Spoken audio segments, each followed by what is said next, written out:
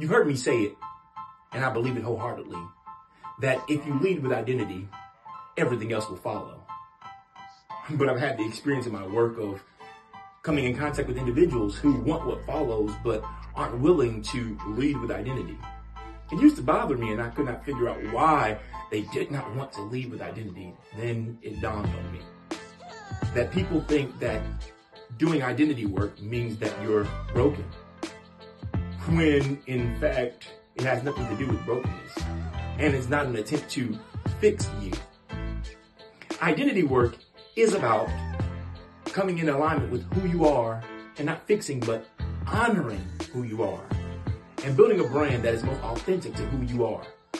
So, if you're ready to lead with identity and become a supernormal superstar, visit yoursupernormal.com right now and let's do the work.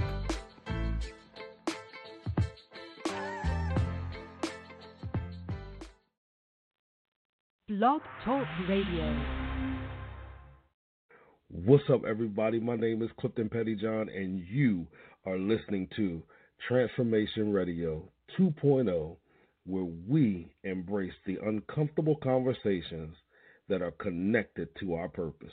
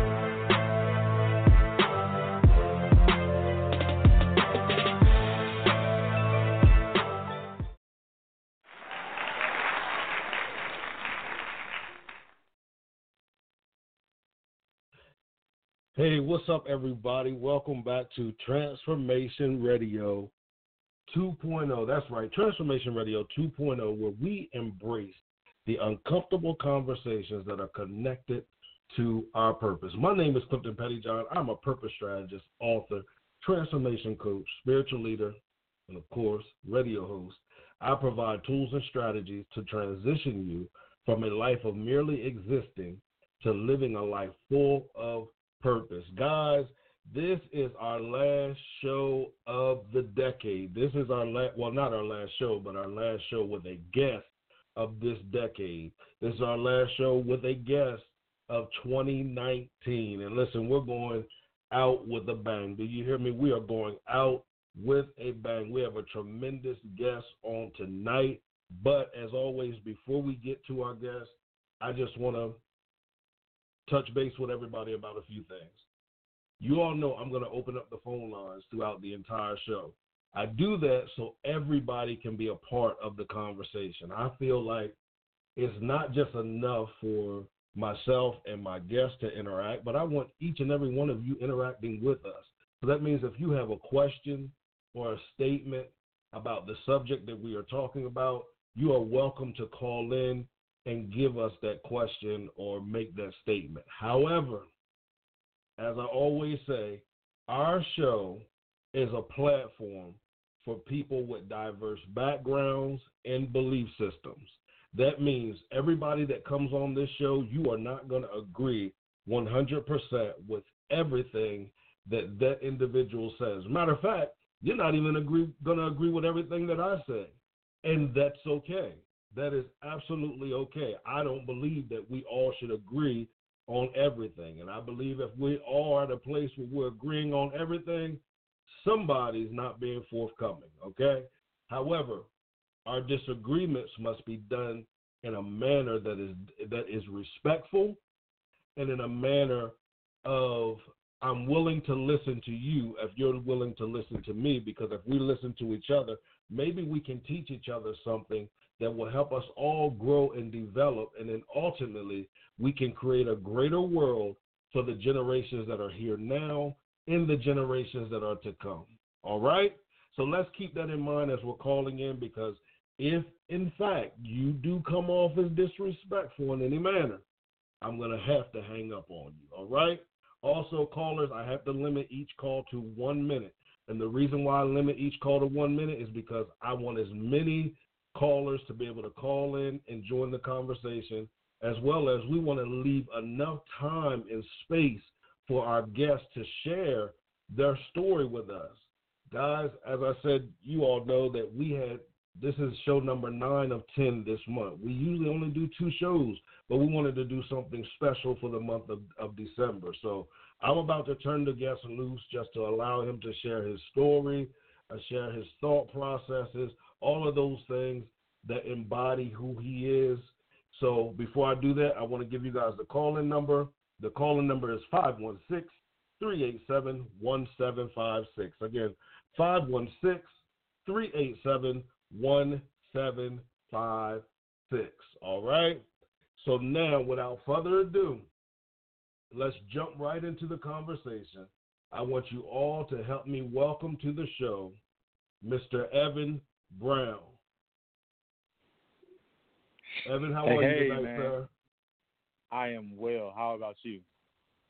I'm doing well as well, man. Thank you again for joining us on tonight and your willingness to share with our listening audience on tonight. I'm excited about this conversation, and I believe this is the perfect way to end our shows for 2019. Absolutely. I'm honored to be a part, and I'm ready to share all that I can to help anybody listening get further into purpose and to live out the reason that they were designed. Love it, love it. All right, so here's what I like to do. I always like to start with a light question, because I believe that light question always tells myself and our listening audience a lot about our guest, all right? Okay. All right, so the light question I always like to start with is, if you had one superpower, what would that superpower be and why? Whew. Wow. I think if I had one superpower, it would be to read the minds of others. That way I wouldn't have to work as hard to try to connect the dots and to really read through what somebody is not saying to figure out what's really in their heart and in their mind. Gotcha. And it always works out that way. I believe every guest, that has shared what they believe what their superpower would be, basically connects with the purpose that they're doing. So once again, we were spot on as well with, what it is that you do and what it is that your superpower would be. So now what I like to do before we get into the questions is I like to play a quick game of word association. I have 8 words, okay? Those 8 words, I'm going to give you those 8 words. You tell me the first word that comes to mind or the first phrase that comes to mind when you hear those words. Okay. All right? All Here right. we go. The first word is vision. Vision. Birthers. Yeah. Okay. And we're going to talk about vision birthers a little later. All right. Coaching. Sessions. And we're going to talk about coaching sessions a little later as well, okay. too. Life. Winning. I like that. Work ethic. You got to have it. I feel you there. Branding. Whew. Work. Okay. Ministry. Passion. Healing. Wow. That's the one. That's my response. That's the one. I like that. Okay. And the last word is transformation. What it's all about. All right. Now, as I said, we're going to revisit all of those words throughout the conversation. I just wanted to, give a little basis of where we might be going, because honestly, I don't know where we're going to end up. I have some generalized questions I want to ask, but as I tell all the guests, I just want you to be free to flow. If you feel led to pray for somebody, pray for them if they call in. You are at home. It sounds like, I'm welcoming you to the church. You great preach, but, you're at home. Do what you do, all right? Yes, sir. All right. So now, can you tell the audience a little bit about your background and, how you came to doing what it is that you do now? Absolutely. So my name is Evan Brown. I am 29 years old. I'm from Atlanta, Georgia. I currently live in Chicago, Illinois. And I started to uncover this thing. There's a scripture that says, for all things work together for the good of those that love the Lord. And I really started to see that start to manifest in my life. I remember one day after graduating college, I was working a really good job. And I just had enough sense to realize that this was not it for me. In that moment at 23 years old, I realized that money was not everything. And so it led me on a journey to really start to search my soul and to search my timeline and search my life for what makes sense for me. And when I tell you something, I started to realize that everything that I found passion in, everything that I decided that I would do for free if I could, were the things that were me saying, you know what, okay, this is it. This is different. This triggers something in me that I can't really articulate at the moment, but it's different. At the time, I didn't know it was purpose. I just thought it was me being good at a few different things. But I started to really look at my life, assess my life, and connect the dots of my own story, from jobs, from volunteer opportunities, to moments and times where I just said I'm going to do and contribute and give what I have. I started to realize there was a sense of purpose listed and right there in the middle of all of that. And from there, I looked at my jobs in college. I was like, hey, I was a program coordinator for the student activities department. I realized that I had been putting together events and curating narratives and writing storylines almost for about 4.5 years. I looked at some of the other roles that I served in while I was in church, like playing the drums, serving with our youth ministry, being on our youth department board. I started to see all that stuff start to finally make some sense when I realized that my life is like not my own. I'm looking for something, I'm searching for something, and what I'm looking and searching for, I'm actually standing right in the middle of. But it took me taking off the lenses of life and the lenses of society for me to realize that I've got something good here, and the good thing that I have in front of me is God. Mm-hmm. So that's how I got going. That's how I got. I'm sorry. Go ahead. That's how I got going. That's how I got started. No, you're good. Go ahead. Okay. And from there, I just said, you know what? How can I put all this together? How can I put those things that have made sense to me, that have made me smile in the past, that have made me feel effective, not just profitable, but effective? And that's how I ended up starting my business. So I realized that I had been able to be the hands and the feet and the executioner and the solutionist for a lot of people. And why not start a business doing what it is that I seem like I do well and am purposed for, which is creating solutions for individuals. Okay. Now, you talked about all of that. Now I want to ask a question before we jump back to that. What is purpose? Wow. Purpose is the thing that you would do for absolute free, that if you could, and most importantly, it's the thing that makes you lie down at night and say, man, I was effective. Okay. Now, I heard you talking about, basically what I assessed from what you were saying was basically your purpose found you, in a sense. Like it was, you were wrapped inside of it and not even realize it. You weren't aware of it at first. Is that how one would discover their purpose? Absolutely. So I wrote a book called For the Purpose Chasers, because from my experience and then having talking to individuals from young to old, I started to realize that a lot of people are in search of something that they're standing right in the middle of. And even for what they cannot identify, they cannot often identify what it's not. So for me, I realized when I started to look for purpose and realized I was standing in the middle of it, it's just a matter of me connecting the dots and bringing it together. And I believe wholeheartedly a lot of people are there. And in the midst of me standing in purpose, there are things that I had to identify that, okay, you know what, this is not purpose for me. This is not purpose for me. And all that did was help me eliminate things off the list that took the pressures off of my mindset, trying to find my divine reason for being here. Now, back to your childhood. If you think about everything that you're doing now, as a child, did you do some of those things as well, like unknowingly, as you're offering solutions to individuals now? through your business, through your ministry, through all of those things. Is that what you were as a child as well? Absolutely. I was the ringleader for all the trouble. I was the ringleader for me and my cousins.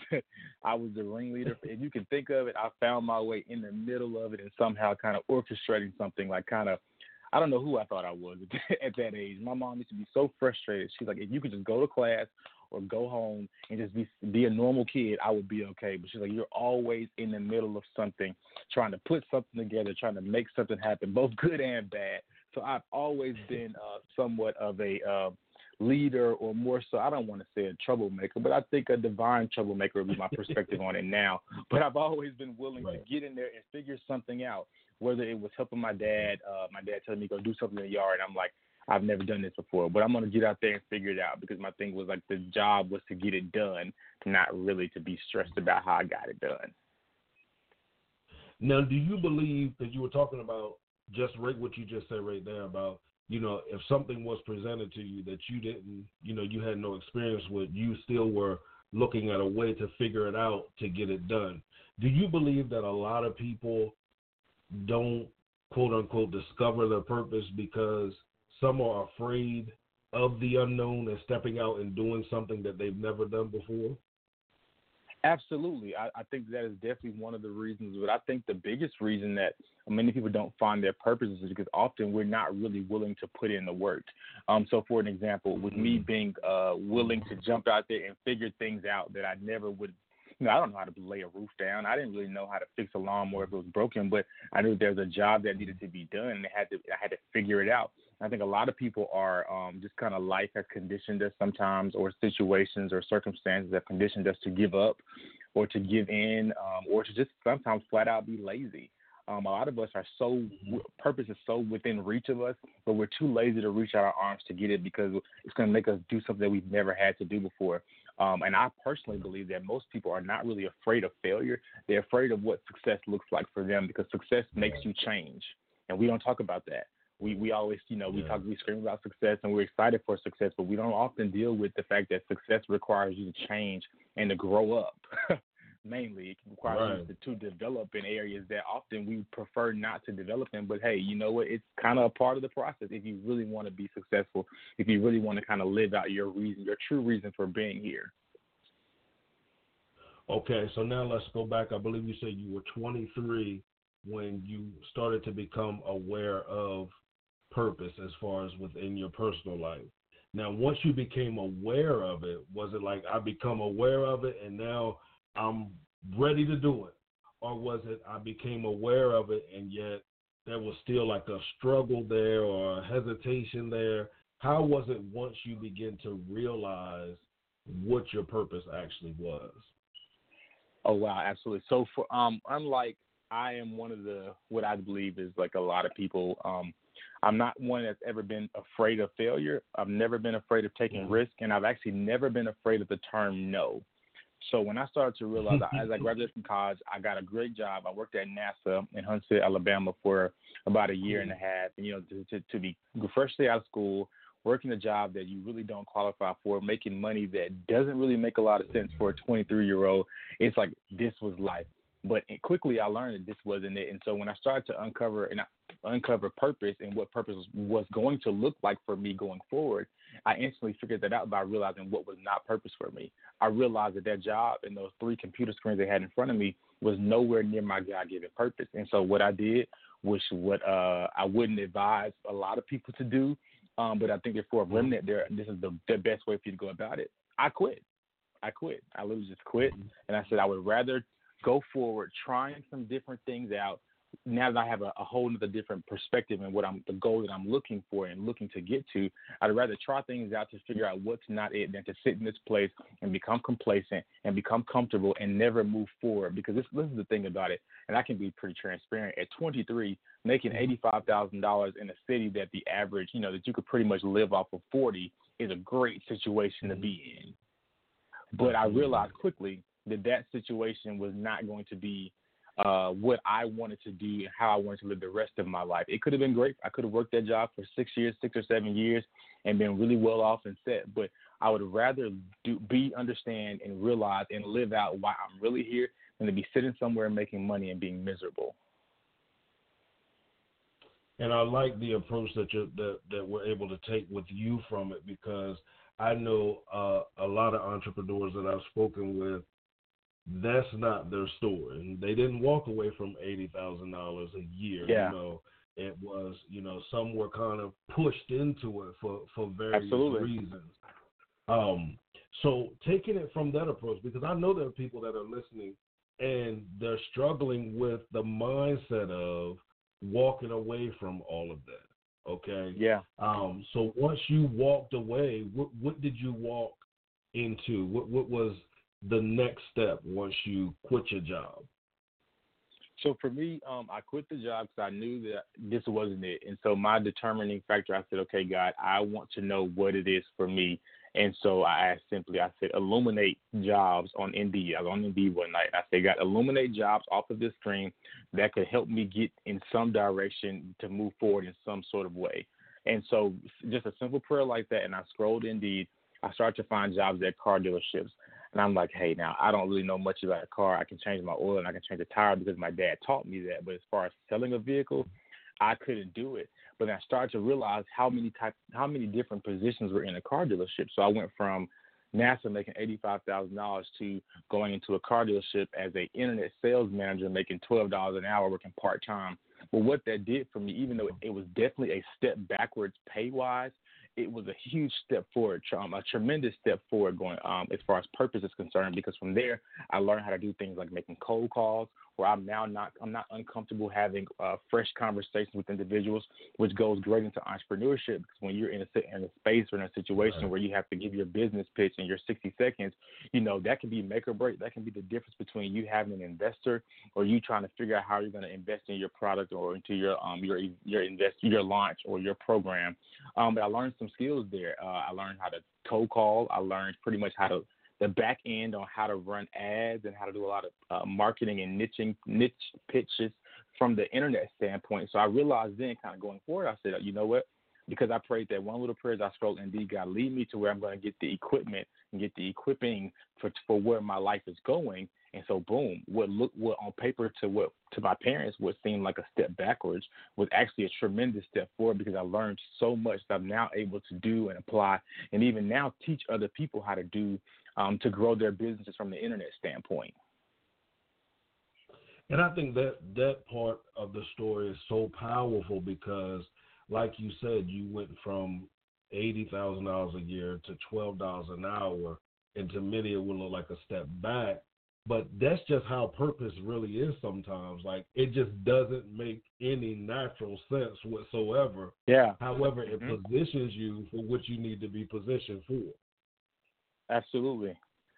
And a lot, especially as believers, often we say things like order my steps. Yeah. Sometimes we have to realize that when you want your steps to be ordered, you really have to be okay with taking what looks like steps backwards to the natural eye, but really there's a reason you're going back, quote unquote, but you're going back to get something and to pick up something that you're going to need going forward that's going to really be able to be a total game changer for you. Absolutely. And now what you're saying, I'm realizing that your journey with entrepreneurship into purpose and all of that has been a tremendous faith walk. Like, all I hear is faith laced through the entire situation. When I tell you Go ahead. I'm sorry. I was saying it has been a tremendous faith journey from beginning to end. I think my mother tells me this every time she sees me. Every couple of years, you do something that makes me really grab hold of my pearls. She said, I'm going to do something that makes her absolutely nervous. And I'm like, Mom, this is just the life that I'm called to live, because really I understand that, for an example, to a lot of people, I'm going to be a trailblazer for them. I'm going to be somebody that says, you know what, you can do this and it can actually work for you, but you're going to have to work it. Absolutely. So was this transition time for you, was that the time you wrote your first book?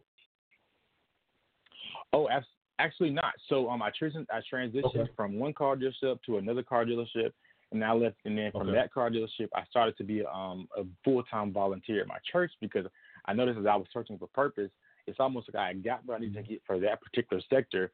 And because of also part of my purpose is being operational in the fivefold ministry, God kind of engulfed me into an environment that I never really ever considered myself worthy or heck even desired to be in. So I was being a volunteer at my church.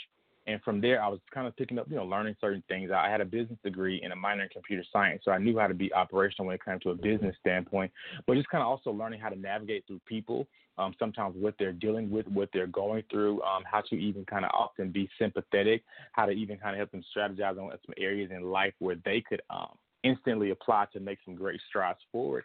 I did that, and in the midst of that, I ended up being introduced to a woman who was a chef. Her name is Danny Rose. She's also known as Stovetop Kisses. I came on with her as a brand manager. So my first big opportunity, I had big opportunity because she's actually really famous. And I was I'm just this little kid in Huntsville, Alabama, who, she could be working with major companies. Why me? But it's because somebody referred her to me just from me being able to kind of hear them out and kind of help them connect some dots.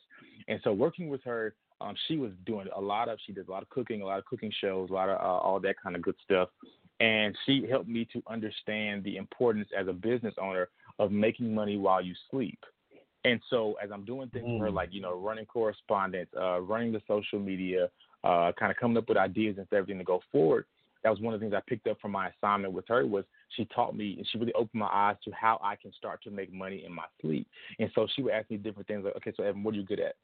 What are you learning from working with me? What skills are you developing as you work with me? And one of those things was social media because I was forced to manage and run her social media outlets. And I was talking to her one day, and I was like, well, great, I've learned this. And I said, well, I've learned all this about social media. What should I do with it? And she was like, what would you tell me to do with it? And I was like, well, maybe you should create, an electronic resource for an ebook. She's like, and there you go. She's like, here's your first product. And so literally she walked me through how to create an ebook. She told me to go in my room, shut my door, and type on a Word document and come back out with a couple chapters, and then we'll go from there. And I simply just did that. I took all the knowledge that I had on social media at that time, and I just put it in a Word document. And I realized then that was going to be the kickstart for my business because so many people don't realize we look at social media as a weapon of mass destruction when it's actually a weapon of mass influence. If you work social media properly, you can literally go from no money in your account to bukus of contracts and brand ambassador opportunities and then products sold in literally 24 hours or less. We see it all the time with individuals who just kind of take off. But she really helped me to see that the importance of that was to have things that allowed me to be able to make money in my sleep, but most importantly, to always keep in mind I'm doing what I'm doing to help people. Awesome. Man, you said so much right within that. I was just sitting here listening, just absorbing it all. So she teaches you that. You write your book, okay? Now, your ebook, did you put that on Amazon or you just funneled it straight out of your website? So ironically enough, I wrote my ebook years before I released my actual first published book, printed book. Okay. My first printed book was a book called 60 Days of Devotion for the Under 60 Disciple. Because I can just be honest, I went to college, I went to an HBCU, I played Kappa, I was Mr. Alabama A&M. I had a good time in college. I learned a lot, I partied a lot. I just really enjoyed my time in college. And from that, when I got out of college and I started to look for my real reason for being here, I really started to kind of tap back into those things that my mom would teach. Those things where your mom praying over you sometimes at night and then she's saying certain things. And all those things started to kind of bubble up on the inside of me. And I went on this instant pursuit for God around the age 25. And when I was on that, because I am a learner, I would always look for things that helped me understand my walk at the place in which I was. Because even though I grew up in church, I sang in the choir, I played the drums, I was in the church, but church wasn't really in me. I knew what to do when I got in the building, but I had not really allowed those things to kind of start to penetrate my heart the way they needed to be for me to be an effective adult and an effective believer in the earth.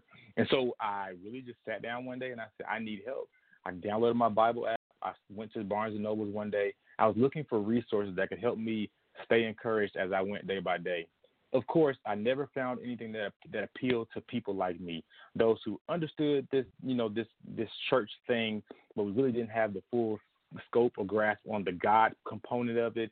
And we just needed something that's going to help us day by day, step by step, because, I'm not sure if anybody else is saying it, but it's hard to be 25 and saved. It's hard to Absolutely. be 25 and trying your best to live for God. It's hard, especially when you live life and you've enjoyed yourself and you've been in the world and the world hasn't always been so bad to you. It's hard to say, why would I walk away from that just to go into this life that to be honest, that the only really benefit that I've ever heard from is that you get to go to heaven. But what about I'm going to do while I'm here on earth, And so I really as I started to walk out and I got a little consistent, I said, okay, God, what's going to help me? And I've always been a person that says, okay, you know what? Do what you're going to do. Set yourself up to win. And so I said, you know what? I'm going to start typing in my group message with my line brothers, because I was like, if I'm saved, I want everybody saved, and this is going to help me be consistent. And so I started to send them the scripture in the morning, and I would give my 2 to 3 sentences spill on it. Now, of course, I realized now that this far in, that's probably some of my doctrine might not have been the best, but my goal was to try to encourage somebody else and try to keep them a part of the journey, because I really was seeing the benefits of God in my life when I just kind of said, yes, it's as simple as that. And so my first book was written on accident. I for a whole year, I texted them every morning with a scripture and a little breakdown and encouragement of whatever I took from it. And so at the end of it, I looked at it, I said, what am I going to do with all these things? And so one day something said to me, which I know now was the Holy Spirit. I literally copied them and emailed them to myself, and I put them in a Word document and let them sit on my computer for a year. So I was like, what am I going to do with this? And then one day, this lady randomly, I was talking to her in the store, and she said, do you have a book or something I can buy? And I was like, no, I just go to church, and I'm a greeter at my church, and I'm on the cleaning ministry, nothing major. And she's like, you should write a book. And for some reason, when I got home that evening, I opened my computer, and that Word document was almost jumping off of my desktop screen. And I was like, wow, there it is. And so I wrote my first book to encourage people who were under the age of 60 who were just trying to do this thing for the first time, for real, and figure it out and walk it all the way out. I said, this is going to be my way to help them. And I released it, and it took off from there. And, it's a blessing to be able to see something I didn't even mean to write be in countries that I can't even probably pronounce, nevertheless know where they are, But it just goes to show you what happens when you're obedient, and you just kind of really allow God to lead you. Because me thinking I'm doing this for me, God was like, no, you're actually helping a lot of other people, at the same time, in the midst of helping yourself. That's one of the great things about God. When you do what He asks you to do and what He calls you to do, it allows. It's so multifaceted. Everybody wins. Those that you're helping, and even you. Because you never know sometimes how with the seeds you're planting, what those seeds could really turn into. Right, and I like how you put God at the foundation of it all. Now let's talk right there. In the midst of this faith journey, as you made this awesome transition, and God is opening up doors and providing for you in manners you never dreamt or imagined. Did you ever hit a time when you got either distracted and discouragement set in, or depression set in, or, you kind of got off track? Absolutely. Oh, man. I hit a couple of those streaks. From the beginning, in the middle, and even just as recent as this year. Actually, I'm kind of coming out of a place or a space where I'm really getting my zeal back, not just for my work, but even for the things of God, because, just realistically, life is not easy. And really doing this thing at my age, you have so many options of what you can be doing that look so great.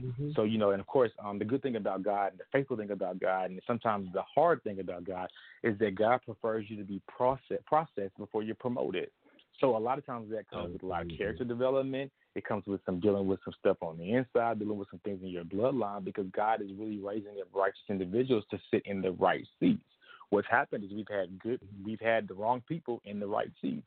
And so, I've had plenty of bouts with depression, because especially within this last year, because God called me to make the biggest transition of my life, moving from Huntsville, Alabama, where I was the executive pastor at a growing ministry, very stable life, had my business, worked at a university as well, to moving all the way to Chicago, Illinois, where I knew two people, didn't have any really family, and I was really going to a land in which I did not know. And I got to that land, and everything about that land was foreign. You know, nobody talks about sometimes how when you follow God that there's going to be a space or a season where things just aren't going to make sense, because that's when God is doing some real character development and some real personal development inside of you that just has to be done for when you're going if you're going to go where He wants to put you. So just realistically, of course, and as a human being, you have those moments like, you know what, I believe God, I trust God, but God, this doesn't really make any sense. And I've been in this long enough. I said yes. And so I actually got very depressed, lost about 20 pounds, couldn't find really any joy, just felt really lost and confused because I had been obedient and walked away from everything that I knew to go to what I did not know, because I knew I heard the voice of God. Well, I'm so glad I endured that season. And one thing I learned in that season, that sometimes you just have to endure. Because when I realized that I was holding on, I really wasn't just holding on. I was kind of putting myself in position for God to start to reveal to me what really needed to be worked on. It's really hard to see your holes and to see your blind spots and to see the areas that God really needs to press in on when you got a whole lot of success, when you're extremely comfortable, when everything in life is flowing and making sense. Sometimes it's hard to see what really needs some work. And what God had to do was move me away from everything that I knew, everything that I had helped to establish, for me to sit by myself, for Him to eventually start to reveal to me when I was open to it. Because, of course, sometimes when things get hard, the first thing we do is take our eyes off of God, and which I did that. But when I put my eyes back on God, I started to realize that everything that was going on around me was because He was trying to show me the areas in me that He needed dealt with because of what He had put in my life's plan and my destiny, that He had already orchestrated. And He said, you're going to get there, but I want you to get there processed. And I said, okay, that makes sense, you know. And then, of course, naturally, you know, we make some things harder, you know, with rebellion, with disobedience, but it's a part of the process. It's a part of the journey that has to be dealt with. Now, from the ministry aspect of things, let's talk ministry a little bit. When did you know you were called by God into ministry? Well, I actually knew years ago. So I started off playing the drums at a church. I played the drums at a church for about 5 years.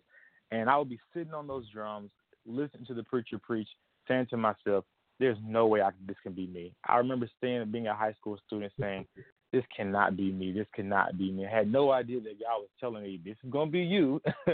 But I remember those days kind of sitting in the drums. And even like when I was in college, I knew I had the ability to gather people. My house was the party house. You knew if you hang out with me, we're going to have a really good time. So I've always realized that I had what I know now to be the anointing to draw people together. But, of course, we were just getting together doing everything that we weren't supposed to be doing. But then I started to really sit back and look. And one day I was sitting in church, and I had the same feeling. I was looking at my pastor at the time preach, and I had that same, like, boyish moment that I had when I would be sitting on those drums at age 15 and 16 saying, this is not going to be me. And I looked up at my pastor preaching. I said, oh, my God, this is about to be me. And I was like, ain't no way. Absolutely not. And God was pretty much like, no, this is you. But it's like, this is definitely going to be a part of your story. Awesome. So at what age did you begin preaching? Okay, so I started to preach at the age of 25. I got ordained, licensed as a minister, and then about a year and a half later, I was ordained as a pastor at All Nations Worship Assembly in Huntsville, Alabama. Pastor A.D., okay.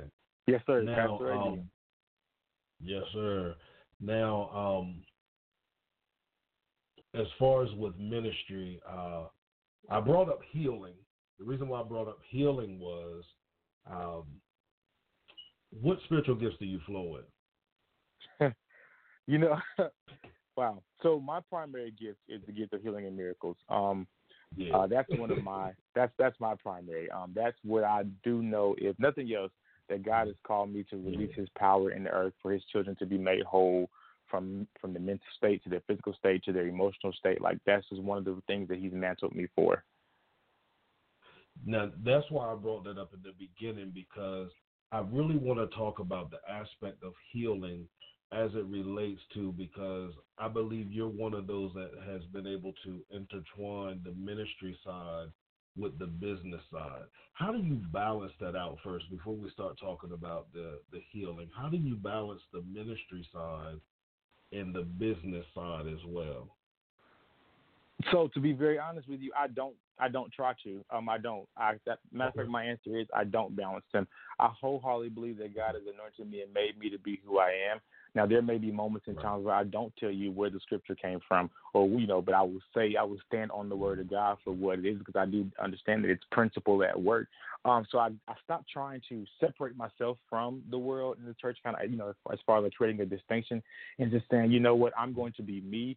And I'm going to go into certain settings and be what's required of me in that moment. So I guess it's more not per se balancing, but more say adapting to what's needed in the moment. Because listen, I've been in some boardrooms where me and my gift, speaking in tongues and quoting scriptures and telling them it came from James 4:7 would not have been appropriate. But in that same meeting, I can know that I can give principle and stand on what I believe to what I know to be true and rely on the Holy Spirit to lead me in what needs to be said. And then boom. Same thing's done, same things accomplished. The mission is fulfilled, and contracts are signed, but most, I was able to do it the way it needs to be done. So I took the pressure off of myself and just kind of said, even though I am a kingdom representative and a kingdom business owner, I'm just going to do kingdom and call it a day.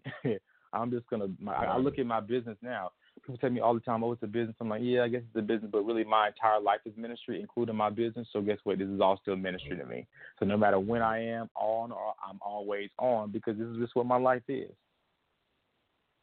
And I like how you brought that up, because that was something I struggled with, like in the beginning of my business, because I had consulted some business owners that didn't have the ministry side of things. And one of the first things they told me was, Cliff, you need to learn how to separate the business from the ministry. And I saw myself struggling for years with that, because that was me saying, no, that's not what I need to do, because I embody all of that to, the struggle with the advice that they were giving as business owners. So I always like to ask those who have the ministry aspect and the business aspect, do they separate it? How do they separate it? Or how do they incorporate both into one? Yes, sir. So now. Yes, sir. Go ahead. No, I was agreeing with you. Yes, sir. Okay. So now, let's talk about healing and miracles. Okay.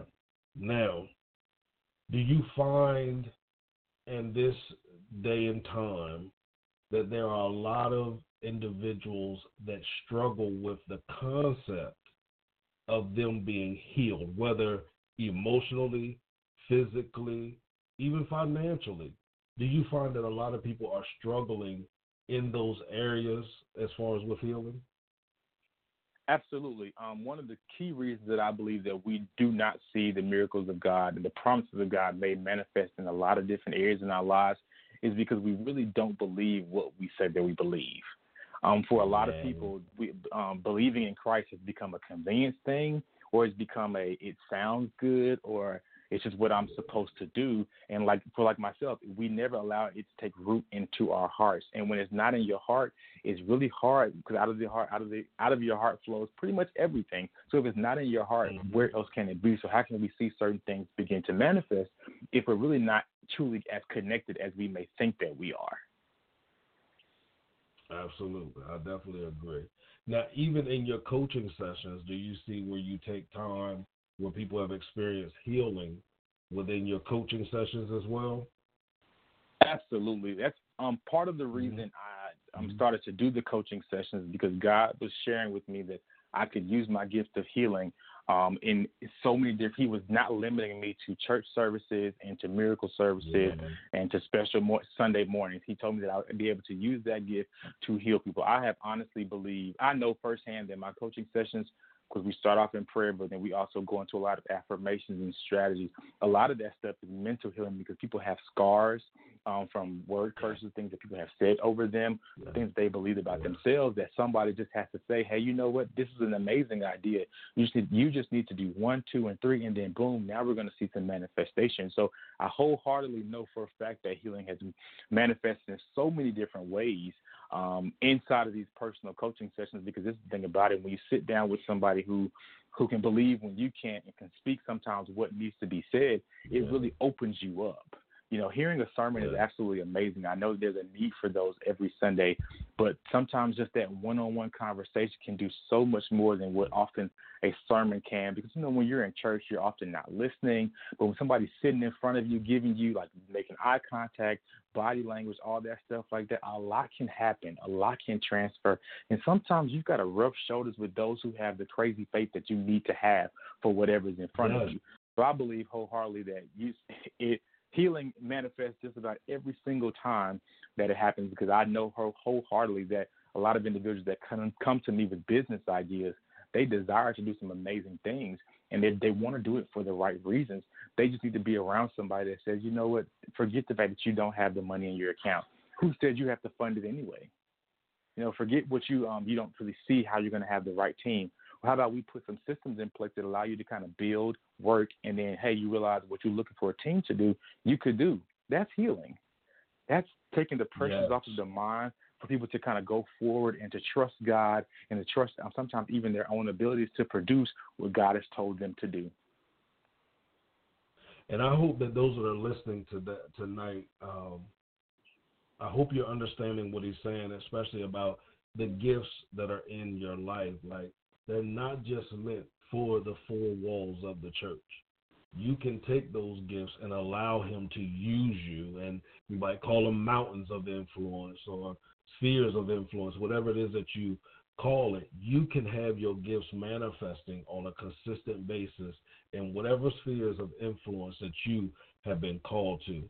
Now, you hit something that I want us to talk about right now, because I know a lot of our listeners are dealing with this very thing. You talked about word curses, whether they put spoken word curses about themselves or others have spoken it, over their lives for whatever reasons. What are some things that what do you believe that a person who is struggling with those word curses, what is one thing that they need to do in order to be able to pull themselves out of, the spell or the covering of those word curses? I encourage individuals all the time to do this, to make a list of what you are not.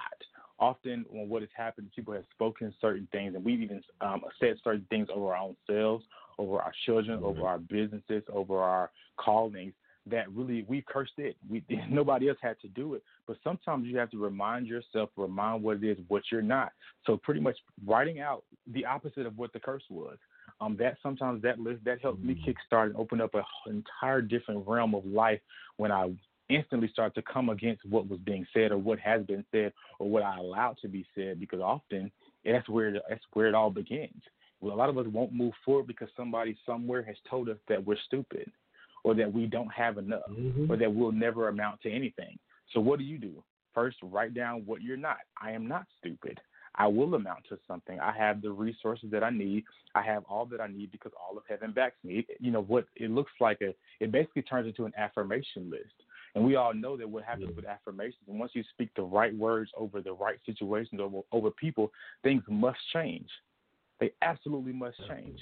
One thing about it that I know about people is that we don't use our words wisely, so therefore we don't use our words to win. If you really want to win in life, use your words wisely. That's the key. There are a lot of things that I've seen manifest in my life that were spoken, that I just spoke, and I didn't have to always work for, didn't always have to put in any extra or additional effort for. I just spoke the right things, and I believed it.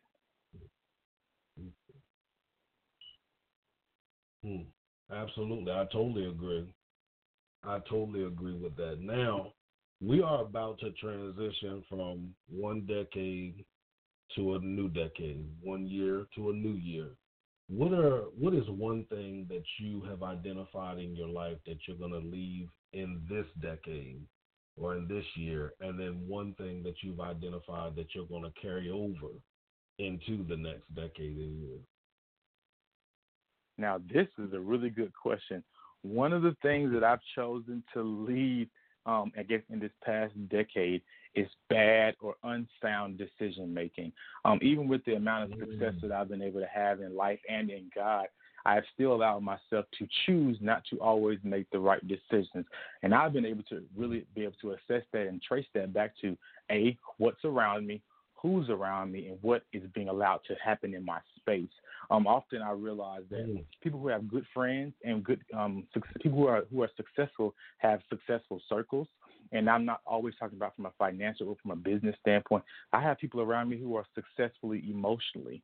They know how to control those things. They know how to be completely unbothered. That's what you have to be surrounded by. So me making the sound decisions and the right decisions too.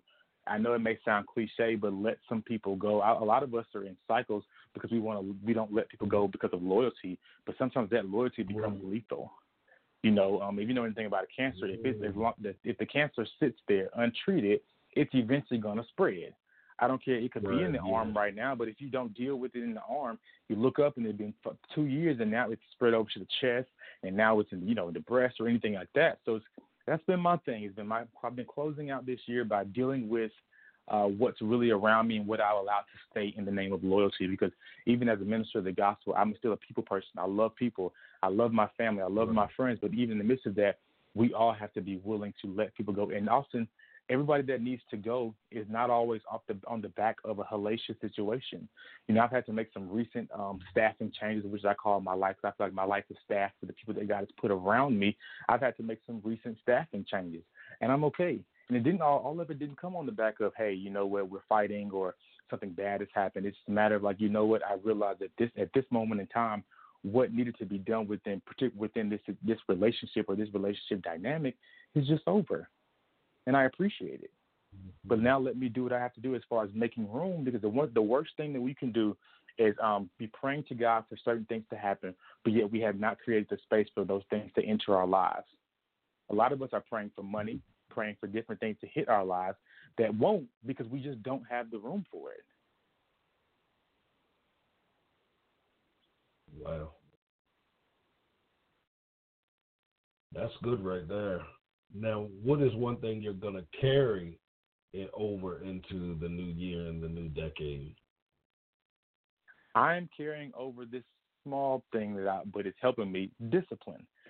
When I realized that my time management had becoming one of my top priorities, it changed how much I'm able to get done. It's also opened up the doors for opportunities, because I realized that when you don't situate certain things to happen the way they're supposed to happen, you block out, as I mentioned, you block out a whole lot of things. So by me setting a bedtime and actually going to bed before 10 or 11 o'clock, it has allowed me to start to get up in the morning a little bit earlier, for me to maximize my day, maximize my times, which I believe has given God the green light to be able to release more things to me, because I've chosen to be disciplined. I've chosen to be committed, and even some of the small areas in life. One of the biggest things I could have done was to get a bedtime. That bedtime, I do believe wholeheartedly, has brought me a couple $1,000s in the last 3 months of this year. Because I realized when my body was rested, my mind was rested, it happened. So, hey, if nothing else, I encourage everybody on this line to set you a bedtime, because sometimes you're not able to really curate or create what needs to be done because you're tired. I'm going to take that advice. That's an answer for me right there. I was listening to what you were saying, and as you were saying, and I was like, and I've been fighting this for a couple of months now. Absolutely. So it's Absolutely. It's funny that you brought that up right now, because I've been fighting that literally. I'm gonna be honest, not even a couple of months. It has to be about 6 or 7 months that I've been fighting that whole concept, that it came to me, and I've been fighting it, and now I understand. I haven't been properly resting my body, my mind, my spirit, and everything. Your spirit, yep. But yeah, I'm definitely gonna take that. Wow. If you hear nothing else, hear the fact that in the last 3 months, in the last 90 days, I've been doing this about 90 days. I feel as though that me going to bed at 10:30, 11 o'clock, Monday through Thursday, has situated me to make a whole lot more money as a business owner, because I wake up with new ideas. I even have time in my days to be able to brainstorm. Most of us are working jobs and managing our families and, doing our various assignments and commitments that we never really have time to brainstorm until the end of the year. We're brainstorming for the next year. Absolutely not. If you want to be successful, especially as a business owner, brainstorming should be a part of what you do weekly. hands down, especially for those who are full-time entrepreneurs. Brainstorming needs to be a part of your weekly routine because it's always going to be something for you to do, work on, develop, strengthen, grow in. Like all of that stuff needs to be there, but you got to have the time for it because growth and even expansion is intentional. Everything about it is intentional. Now let's talk about discipline real quick before we go on to the next subject too. You were talking about, discipline. Do you feel like that's also a reason why we don't experience greater amounts of success, especially as entrepreneurs, because sometimes we go from where we're put on a schedule at work to now we're full-time entrepreneurs. So it's basically, I'm going to wing this thing when I want to wing this thing, basically. Yep. So do you believe that lack of discipline also spreads throughout your entire business and ministry as well, too? Absolutely. So one thing that I learned early was that behaviors bleed. We often kind of look at, bad things or negative characteristics or negative traits are being the one thing that bleeds over. And it's like the same thing happens with positive things. When you do things right, it all bleeds. And I believe wholeheartedly a lot of people who are, especially in the lane of entrepreneurship, are not seeing a lot of things because we're not disciplined. For an example, the worst thing I believe, and I tell my business clients that they can do, the worst thing you can do is quit, leave your job and then not get up and be on the same routine as your job. Because the one thing that we know for a fact, even if you hate your job, when you get up there, you have to be there, you perform. Right. Just because you have a passion that is profitable doesn't give you an excuse to be lazy. Why would is God really obligated to bless laziness? No. Is God really obligated to bless our half effort? No. Right. Why would he do that? He's called us, if he's blessed us with the opportunity to be a full-time entrepreneur and to do what you love and for it to be profitable, why would we get that opportunity and then take it for granted as if we don't restructure our lives, we couldn't get the same amount of sleep we could if we thought we were going to sleep all day. So, a lot of us are not seeing, including myself, I have not seen some things because my discipline has been off. My willingness to submit to discipline has been off, and that's really what it is. Not just discipline is the easy part, but you have to submit to the fact of knowing I've got to make the changes to get where I'm trying to get. Absolutely. I totally agree there. Now, Evan, what inspires you? What or who inspires you? Okay, so my biggest inspiration is my parents. My parents have been able to lay a foundation for me that I know I would not be in this place or in this space if it was not for them. They're hard workers. They grew up with nothing, pretty much growing up in a very small town, having to work their way through life and work their way through college, and they did that. And so just kind of being able to look back and see where they've come from, where they are, and most importantly, being able to look at the foundation they've laid for me has been my biggest inspiration just yet. I'm grateful to not have to look very far to be inspired. My mom was able to retire. My dad went back to school at age 52 to get another degree. These things that seem to be unheard of. I can dial the numbers of those individuals to hear a great story, to hear a story of triumph, to hear a story of perseverance, to hear a story of somebody who said, you know what, I committed to this and I just made it happen. So those are my biggest inspirations, would be my parents. Great. And the last thing I want to talk about is vision birthers. Let's talk about vision birthers. What is the vision of vision birthers? Yes, sir. So Vision Birthers is here to provide strategies and solutions for optimum growth, whether that's from an individual, from an individual endeavor, from a ministry to a small business to a large business to a corporation.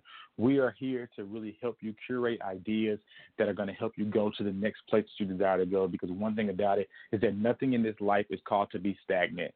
Nothing in this life is called to sit still. We're all supposed to be progressive.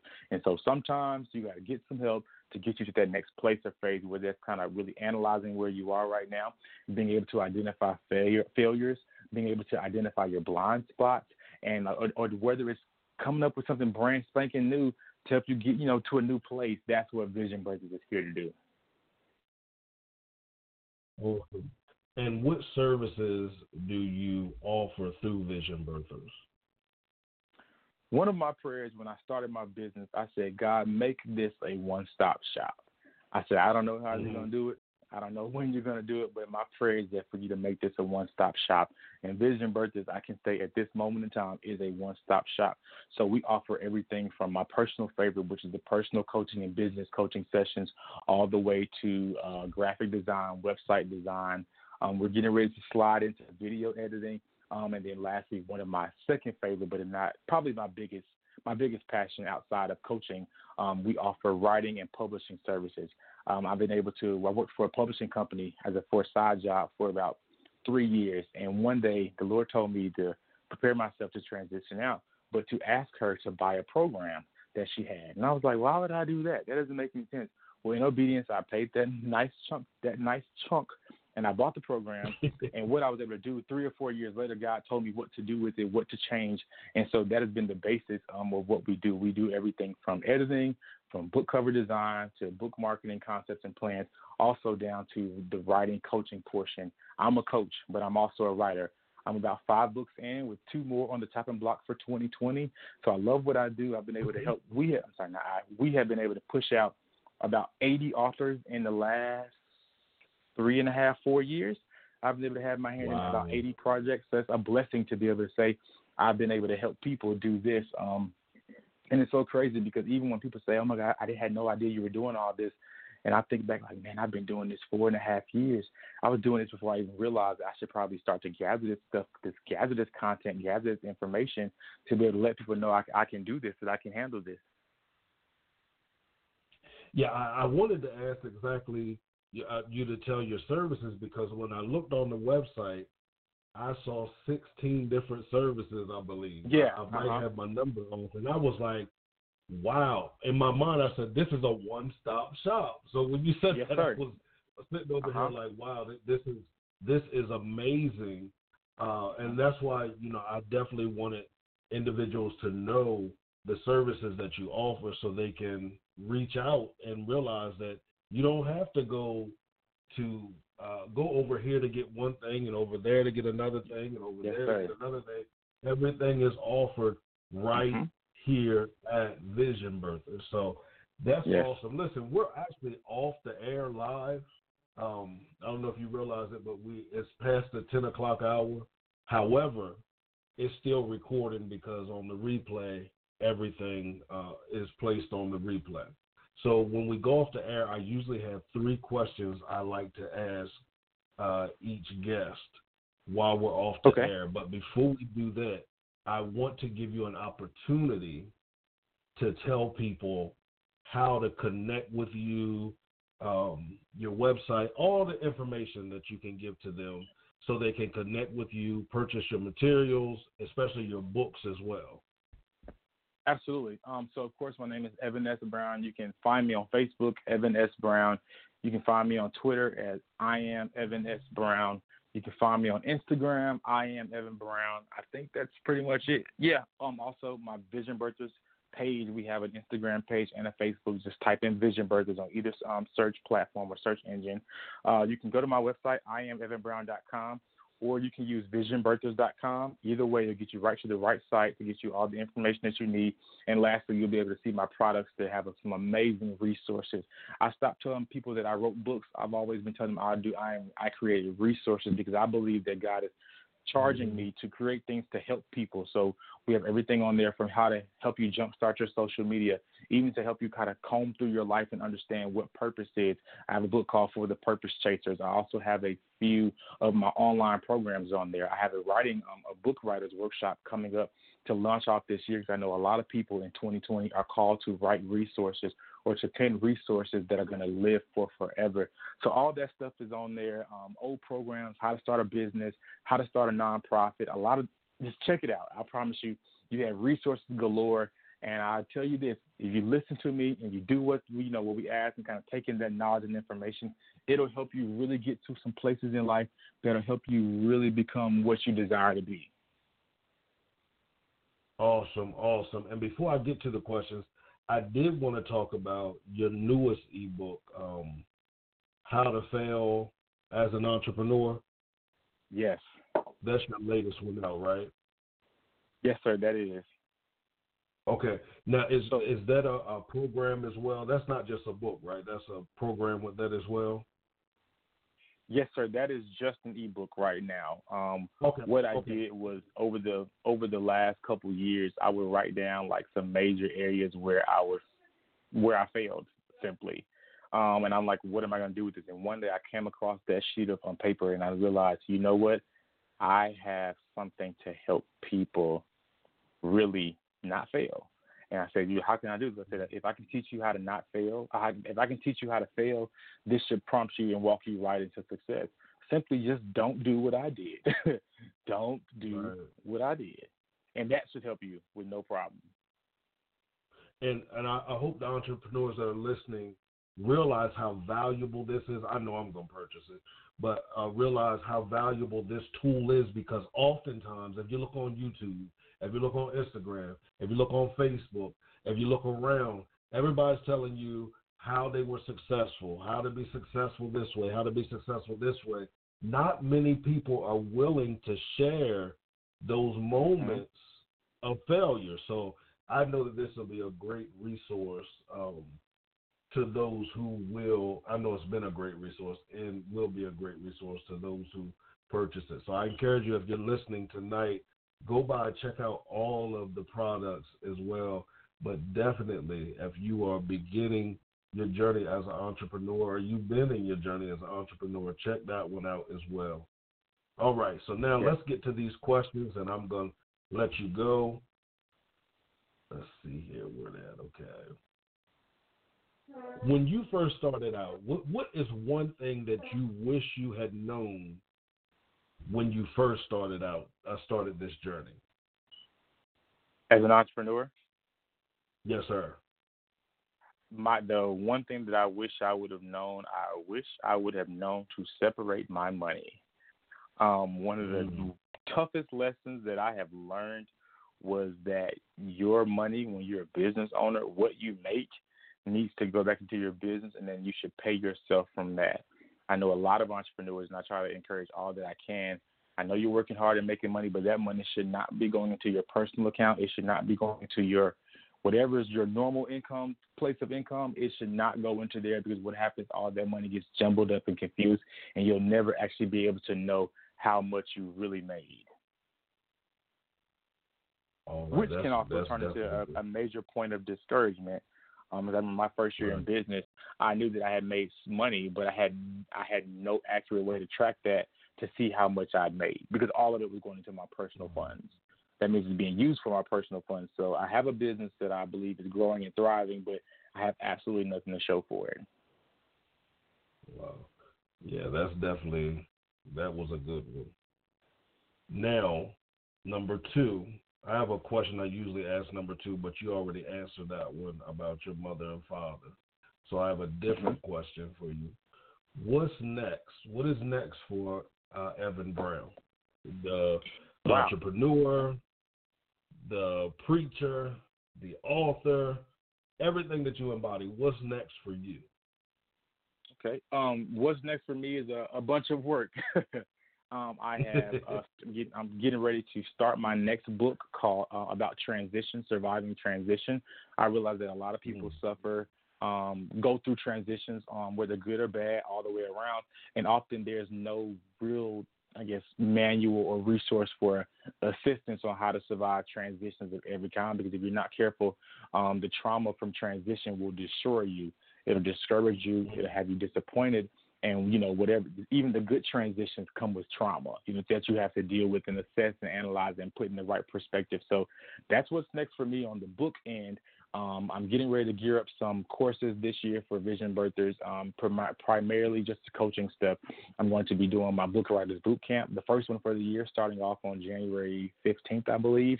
And then from there, I'm going to go into my first public round of my mentorship group called Power Players. For the last year or so, I've been mentoring small groups of individuals from my mailing list. just quietly for free to kind of really go through and figure out the best way to develop a actual mentorship program for individuals at this point in time. So what we do everything from business development to also personal and character development. A lot of people can't sustain what's on the inside of them because they're just too messed up, and somebody needs to help them kind of process and deal with that and solidify some foundation. So that's the term for vision birthers. Also, a lot of the services that you mentioned, I know you mentioned that I had 16. We've actually cut those. We're cutting those. Well, we've cut those on our books in half. We now have, I think, about 6 services officially. Maybe 7, and then that's going to be it. I realized that even though we were good at a lot, because my team is not just me, it's 5 people. And I'm blessed to be able to have a team of 5 for having a business that I have not even had 5 years. But I realized that I need to focus in and hone in on those things that are going to be the most effective for me for this season. So this season, I am simply just Coach Ez. I am coaching people from writing to personal development to business development, and that's pretty much it. But we're still going to do the graphics and everything like that. But our focus is going to be on coaching and on those who go through our programs and who publish through us. And of course, we'll still do their website, still do their, manage their social medias, come up with marketing plans and strategies for their products and stuff. We'll still do all that. But my focus this year on my end will be the coaching portion. And then lastly, for the preacher, I have actually opened, I guess in so many words, opened up my calendar finally again. I took about 1.5 years off because I needed to heal. I simply needed to heal. And I realized that the most important thing for me to do was to sit down and to heal and to deal with my demons and to deal with what needs to be dealt with, so that as I effectively communicate the gospel, that it can actually be effective and touch somebody's heart, and most importantly, transform their lives. So I'm back into the speaking, the motivational speaking. I'm back into preaching. I'm actually teaching a healing course for a couple of churches over the next couple of weeks. So I'm getting back involved and back into the flow of things that God had for me, but after I took the time to sit down and to heal and to properly analyze and to get some therapy and rigor, to deal with life, to deal with the traumas of life, and most importantly, equip myself for to go forward. And I think that right there, what you said, is so important. That's so important, and I don't see that a lot. I'm beginning to see it more. I have to be honest. I'm beginning to see it more. And I love to see that. I love to see it, because one of the things that I always say is I never want to be one that presents a gospel. I always tell people, if we're going to use a smoking weed analogy, if it's laced with something, whatever it's laced with is going to affect your body as well. And I say that about the gospel as well. Sometimes we presented a powerful message, but what's laced inside of it has hurt a lot of people. So, I got mad respect for that. I'm definitely a person that believes in therapy and getting the healing that you need and taking that time, for yourself. So that's awesome. Okay. Now, I also wanted to tell you, too, when you open up registration for your, I think it's the Authors Boot Camp. Yes, sir. Let me know when you open up registration, and I can announce it here on the show as well. Okay. So it's going to be live on my website tonight, but I'll kind of do some public promotion. I'm going to start with my mailing list, but you're free to announce it whenever you desire. But it'll be on my website before midnight tonight. We got everything finalized earlier today, and it's virtual, so it'll be online. It'll have be pre-recorded sessions. It'll be recorded sessions if you're not able to make the live sessions. Homework assignments, all that good stuff. Great. Now, again, I thank you for your willingness to come on the show. Now, I'm going to tell you, I do want to invite you back. Absolutely. I would love to be back. Well, I'm definitely glad to hear that. I'm doing a month on healing, and I want you to come, and we're going to talk about healing. We're going to talk about all aspects of healing. Some people call in, and we're going to pray and believe God for their healing. But you are one of the ones I definitely want to come back during that month. I'll get all that information out to you in a timely manner. But thank you again for joining us on tonight. Thank you for your willingness to share freely, man. I think that's what really means so much to me this month, that everybody that came on, we've had a variety of guests from all walks of life, different belief systems and all of that, but everyone has been willing to share, their story, and nobody held back. Nobody said, no, I'm not going to share this. Everybody was open to it. So I'm grateful for you. I'm grateful for each and every one of you. Oh, but I forgot. I got one last question. This is the question I end with everybody. Okay. I always end with this question because I love to hear everybody's interpretation of this question. So I ask you, who is God to you? Everything. When I learned to allow him to be everything, every which way possible, it removed the self-reliance or the self-dependency that society will teach you need to have as a man.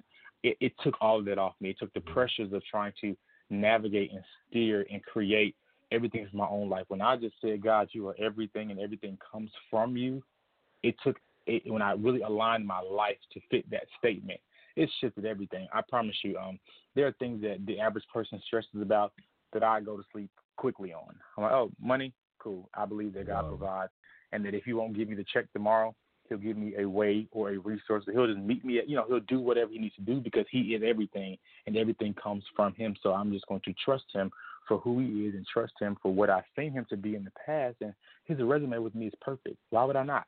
I've seen him be a healer, a sustainer, a provider, a confidant. I've seen him be a comforter. I've seen him be peace. I've seen him be so many different things for me to start trying to navigate and steer my own life when I don't have to. He never asked us. He never asked us to try to control our own lives. He asked us to trust him, to lean not on our own understanding. And because I've chosen to lean not on me and to lean on him, man, I tell him I'm living a life that my grandmother looks at me and says, she just smiles. I'm like, why are you smiling? She's like, your life is just, I say, well, I know who I'm leaning on, and it ain't me. Come on. Awesome. What a perfect way to end the night. Guys, again, I want to encourage you, check out Evan's website, connect with him on social media, and support his endeavors. I thank each and every one of you for joining us on tonight. Don't forget, tomorrow night I'll be on at 10 p.m. We will not have a guest, but I'll be doing the year-end review of the show and talking about some of the things that we have lined up for next year. Stay up to date with everything that I have going on as far as with the show and with other things that I have going on by visiting my website at www.cliftonpettyjohn.com. Also, connect with me on all social media platforms by typing in Clifton Pettyjohn. All right. Again, Evan, we thank you for joining us on tonight. And guys, as I always say, create a great day, walk with purpose, and by all means, execute your vision. Be blessed.